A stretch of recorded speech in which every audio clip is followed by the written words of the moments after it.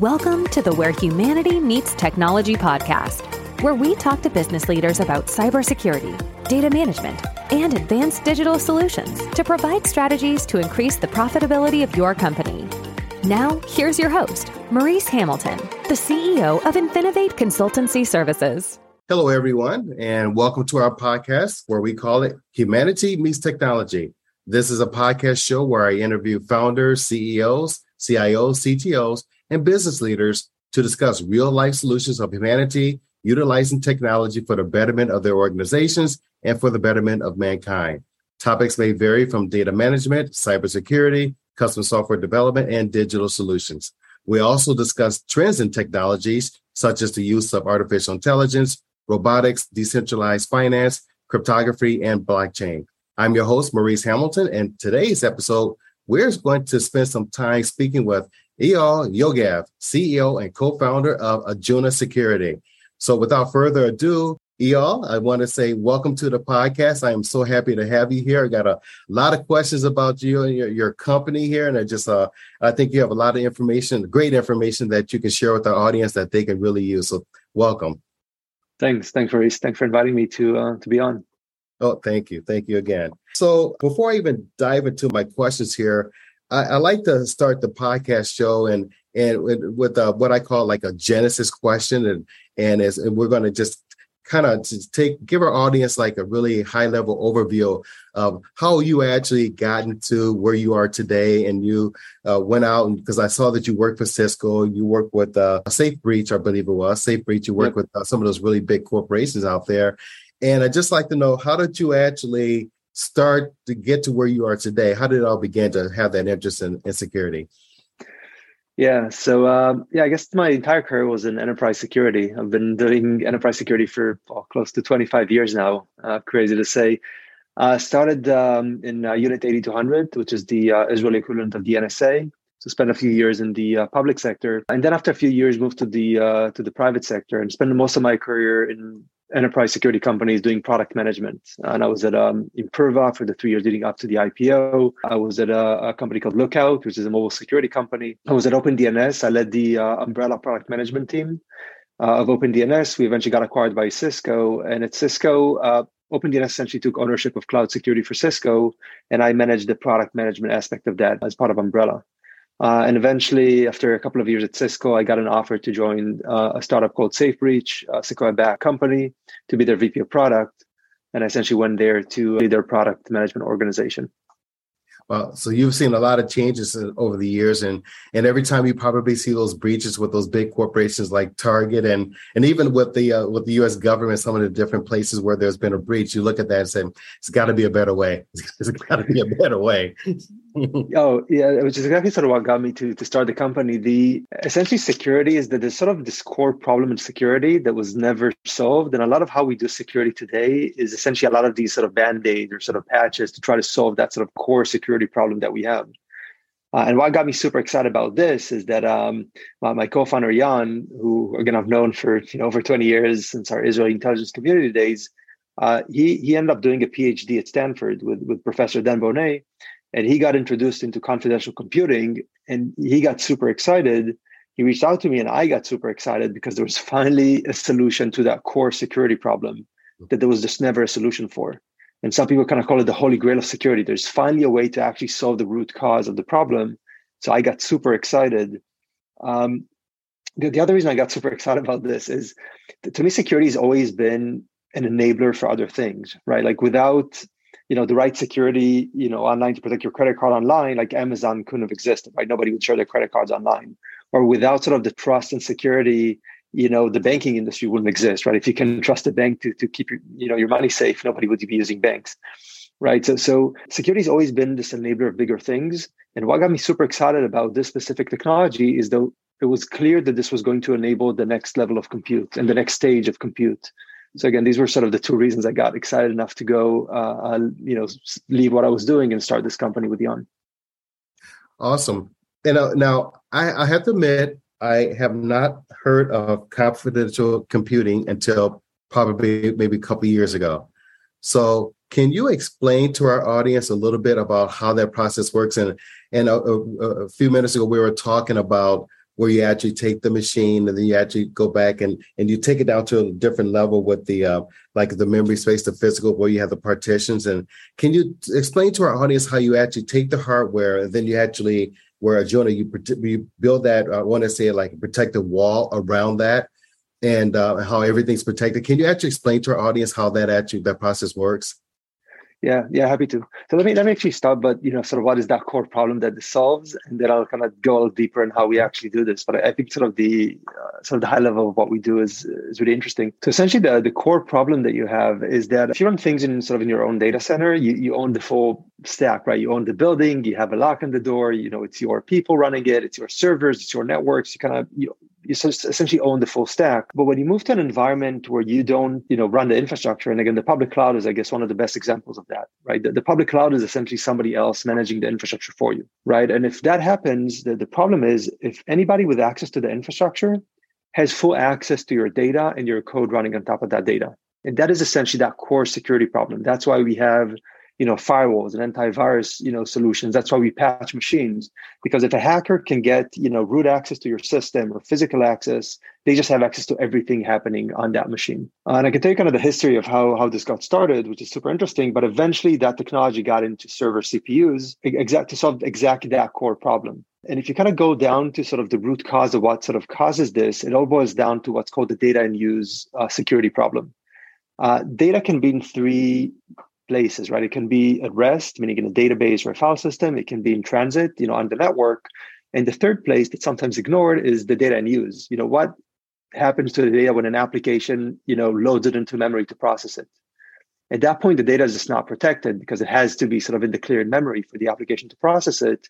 And anyone with access to the infrastructure can get access to the data. But what's even more interesting is when you protect data at rest and in transit, the encryption keys have to be somewhere. You have to put them somewhere to be able to unlock the data when you need to. And those keys, live somewhere in the infrastructure, either in memory or in the file system. So even if you protect data at rest and in transit, it's not really 100% protected if you miss that data in use piece.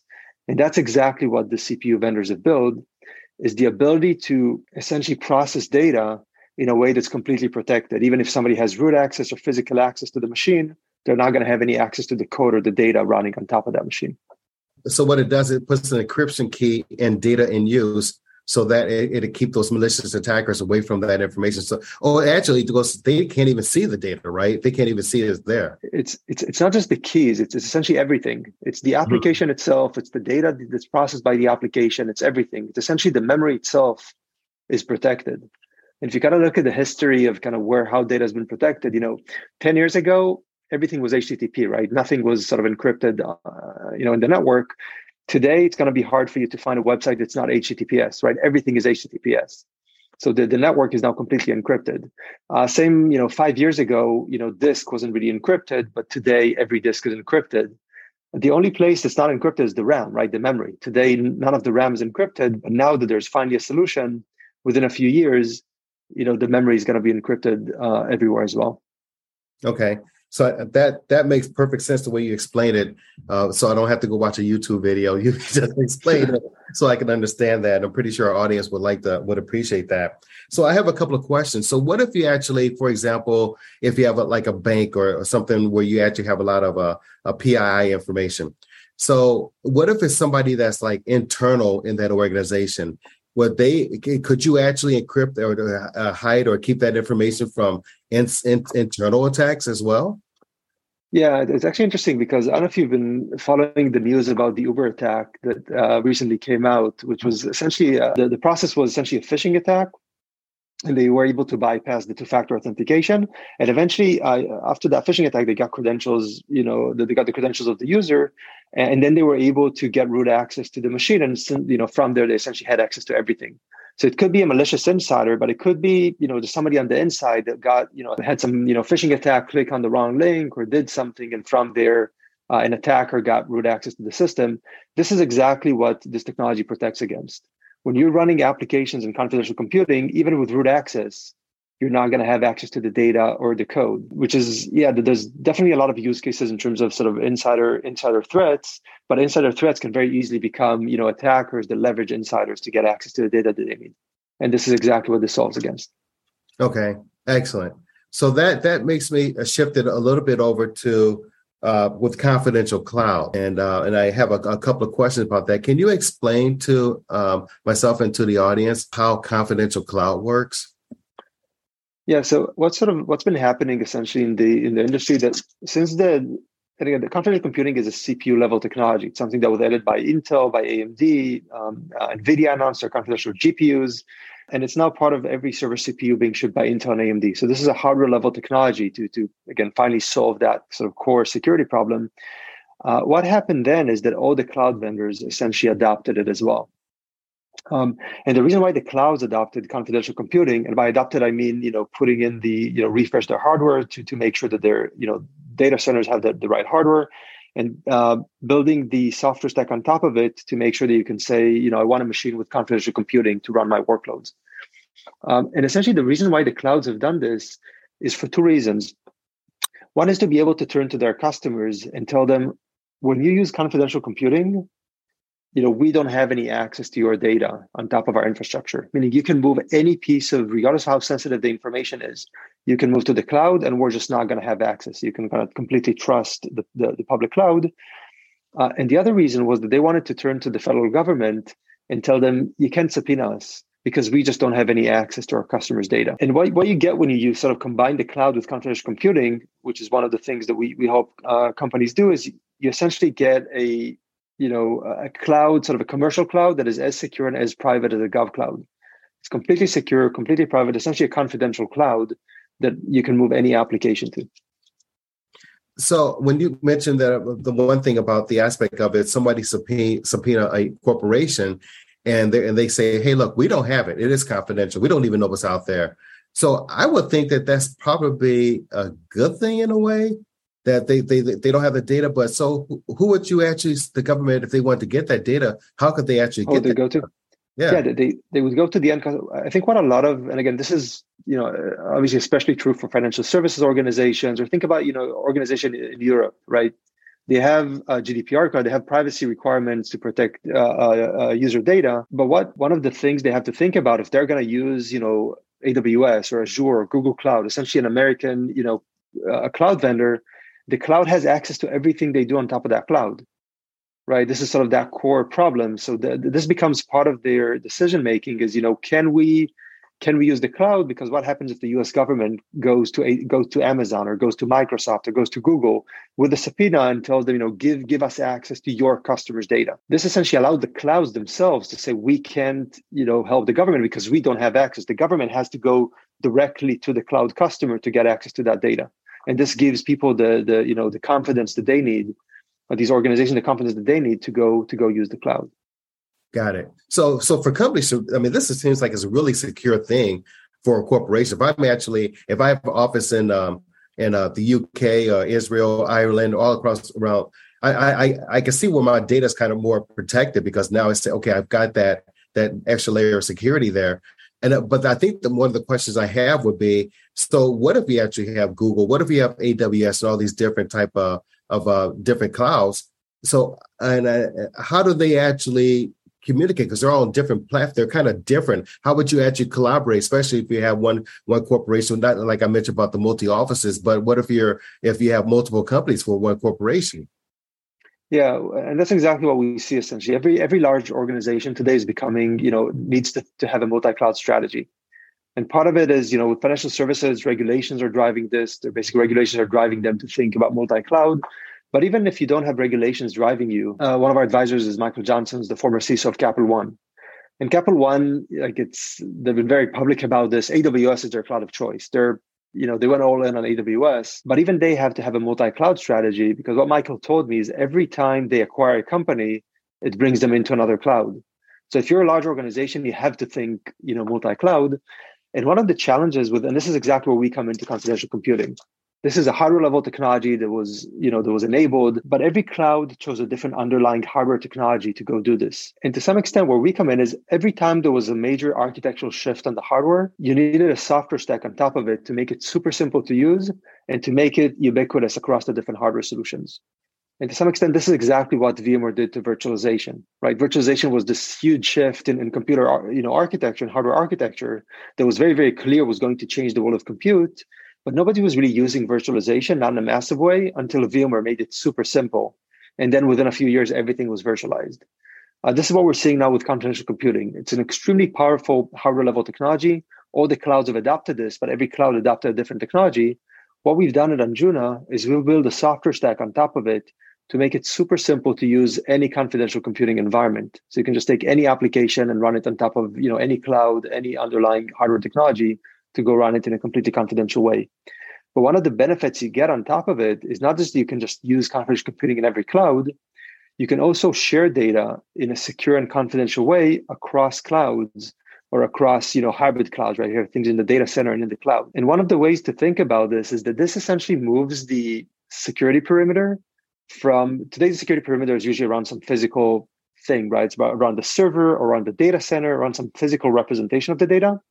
This allows you to put the perimeter around the workloads themselves and around more of the sort of virtual representation of the application.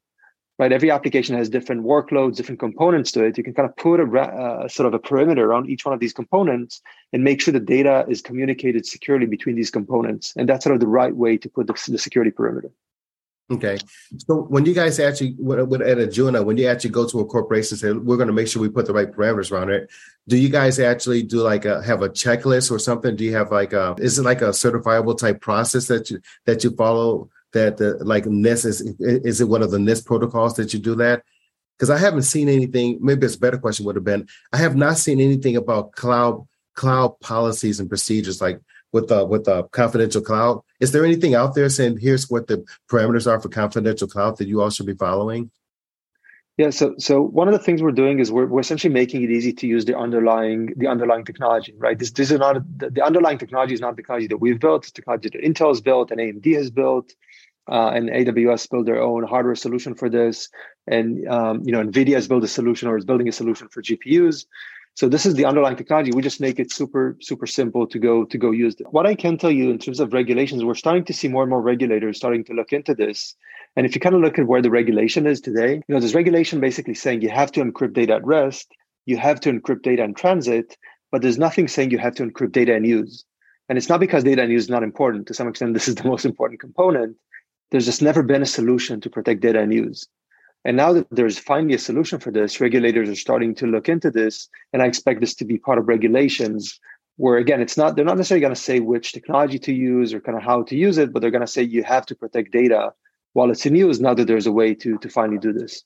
Okay. Now, is it different with the GDPR over in the UK right now? Do they actually have any kind of restrictions or are they a little bit more advanced in this particular area? So we're seeing a lot of privacy regulations sort of coming into a lot of different regions, right? We have GDPR in Europe. We have the California Privacy Act here in California.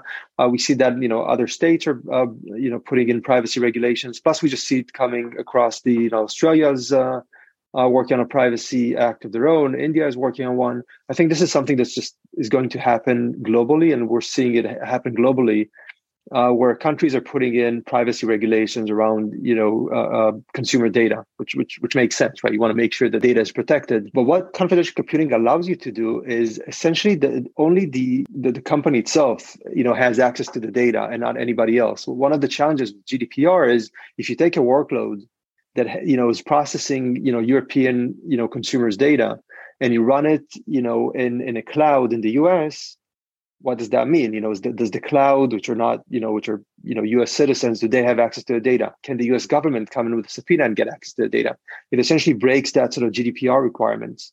But when you have confidential computing, if you can process the data in a way that's just completely inaccessible, regardless of where the application runs, suddenly you can take those workloads and kind of run them anywhere geographically without having that risk of access to the infrastructure, meaning access to the data. Okay. So, and I can imagine when you actually do this, because now when you put the codes there, and I'm thinking about the people that's actually trying to phishing and trying to hack into systems. So when they actually go back and look at the command, all the data information, they don't even see it, right? They don't even know it exists. Am I saying it right that they can't see the information when they try to hack into the systems? Exactly. And to some extent, one of the things that the security as an industry, security industry is doing is kind of finding, which systems are unpatched. And, 90 something percent of vulnerabilities that we have all these sort of vulnerability scanners do is, unpatched systems. And what does that mean in terms of vulnerabilities? But once you use confidential computing, none of that matters anymore. Because a 0 day in the operating system, a vulnerability in the operating system doesn't matter. Even if you have full access, root access to the operating system, you're not going to have any access to the data or the code running there. So that's like 80% of the security stack that is being used today is not needed anymore if you use confidential computing to protect all your workloads. Because again, it doesn't matter what type of level of access you have to the infrastructure, to the physical server itself, to the hypervisor, to the operating system, to the container framework. None of that matters anymore. And it doesn't matter if it's patched or unpatched. It doesn't matter if you're on a firewall or not. It doesn't matter if there's an antivirus. None of that matters, because even if you're a hacker with root access to the system and physical access, you don't have access to the data. Wow, this is a game changer. I don't know why I just started to hear about this a couple of years ago, but I'm listening to it. Sounds like it's been perfected now. Just like this is just going to exponentially change any kind of institution, no matter what, if it's government or consumer or private type company, that it's going to give them another additional layer of protection where people should feel much better knowing that their data is encrypted.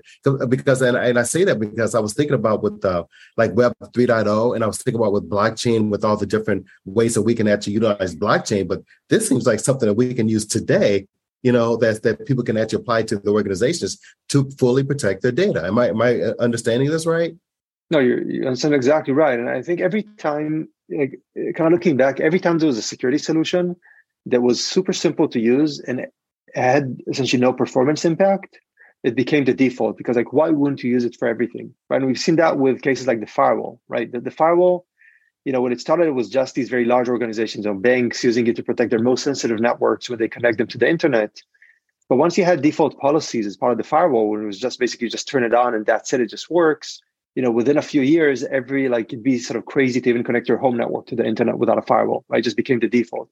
We've seen the same with HTTPS, right? When it started, it was just sort of banking websites using HTTPS to protect their website. But today, it's every website. It's hard to find a website without HTTPS today. CNN.com is using HTTPS. And it's not because there's anything sensitive on a news website, but it's because, you just turn it on. There's no performance impact. Why wouldn't you turn it on for everything? And this is exactly the same thing. Confidential computing allows you to protect, workloads and data in any environment. And it's, again, we at Angelo, we make it super simple to use. We just essentially turn it on and it works. There's no performance impact. The performance impact is super, super low because all the heavy lifting is done by the hardware itself. That's one of the smart things that the CPU vendors have done. All the encryption, all the heavy lifting is done, in the chipset itself and on the critical path in the CPU. So it's extremely performant. So there's really nothing, to stop organizations from just using it for everything, which is exactly what we're starting to see. Okay. So, and you're starting to see it with, are you working with government institutions at all? Or you pretty much, is it all around, it doesn't matter now at this stage. Are you guys starting to work with all levels? So we're working with a few governments. One of the public case studies we've done with the Israeli Ministry of Defense, and they're essentially using us to adopt the commercial cloud, and essentially using the commercial cloud with the security and privacy of a gov cloud. So that was a super interesting use case. We also see obviously a lot of traction with in the private sector as well. So financial services, software companies. We talked about Web3. We get a lot of traction with Web3 companies. But essentially, any organization that wants to move sensitive data to the cloud or to any environment where they don't sort of trust the infrastructure, this becomes a key component. Okay, and my last question would be this: so I can see this all working very fluidly with blockchain. I can see that within, and I think that when we actually do our transactions, people can actually feel really confident that their data is protected. And they don't have to worry about going to putting their card inside of a gas pump or going to a retail store and to find out, 6 million people got breached last week. And no, it happened. You learned about it last week, but it happened like 2 months ago, So I can see this being a really big, major game changer. Oh, we definitely see a lot of traction with Web3 companies, and a lot of the protocols for, blockchain Web3 require this level of security. Web3 is essentially sort of the intersection of, it's essentially financial services companies, and in essence, it's software companies.